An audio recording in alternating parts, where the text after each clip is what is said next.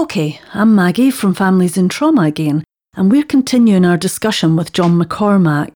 And the third question that we wanted to find out was, is the term self-management just a shifting of responsibility, or perhaps even a cost-cutting exercise?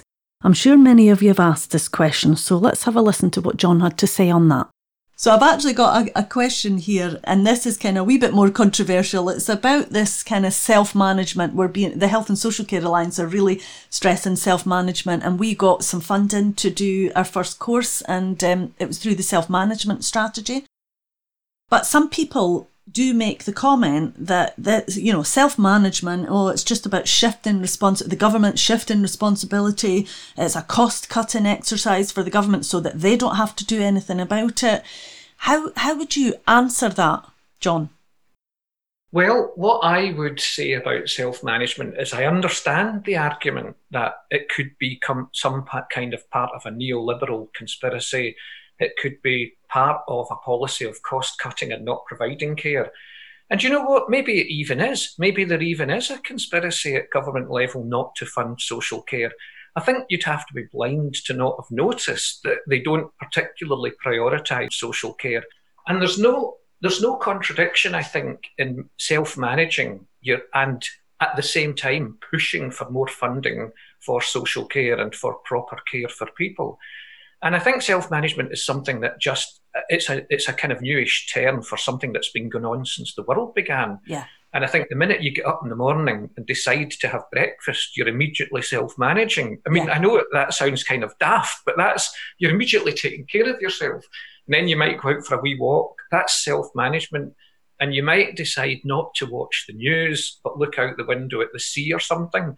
That's self-management. So I don't want to overcomplicate it and don't want to turn it into a conspiracy thing.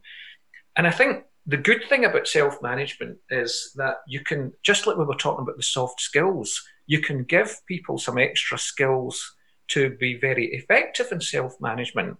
And if you were to discover something simple like, if I change the way I breathe, it changes my mood and it improves my health and my circulation, what could possibly be the harm in that? Yeah. And the government's never going to come and do that for you anyway. No Government helps people to breathe properly. So, doing small things and changing your mindset about some things as well.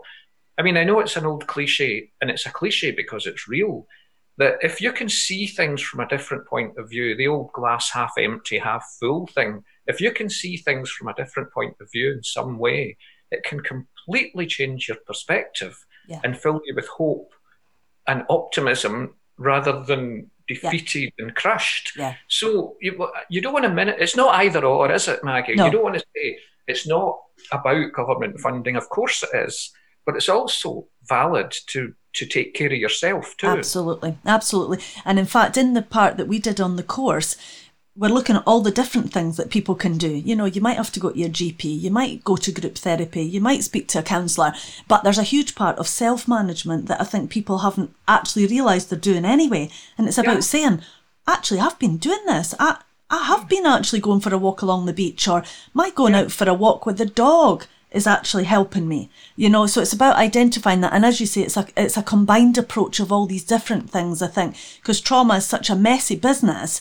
And it takes lots of different things to help you to get kind of back on an even footing, as it were. So self-management can be a positive step along with other supports, because as we've said, trauma can be a messy business. So it's important to use all the supports that you can and try to bring them all together, because they're all needed and individually they all have their place.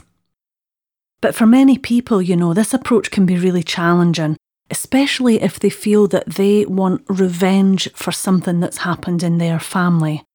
So how does this restorative justice fit in with those who want that revenge and punishment? You'll find this really interesting, and it's in the next episode.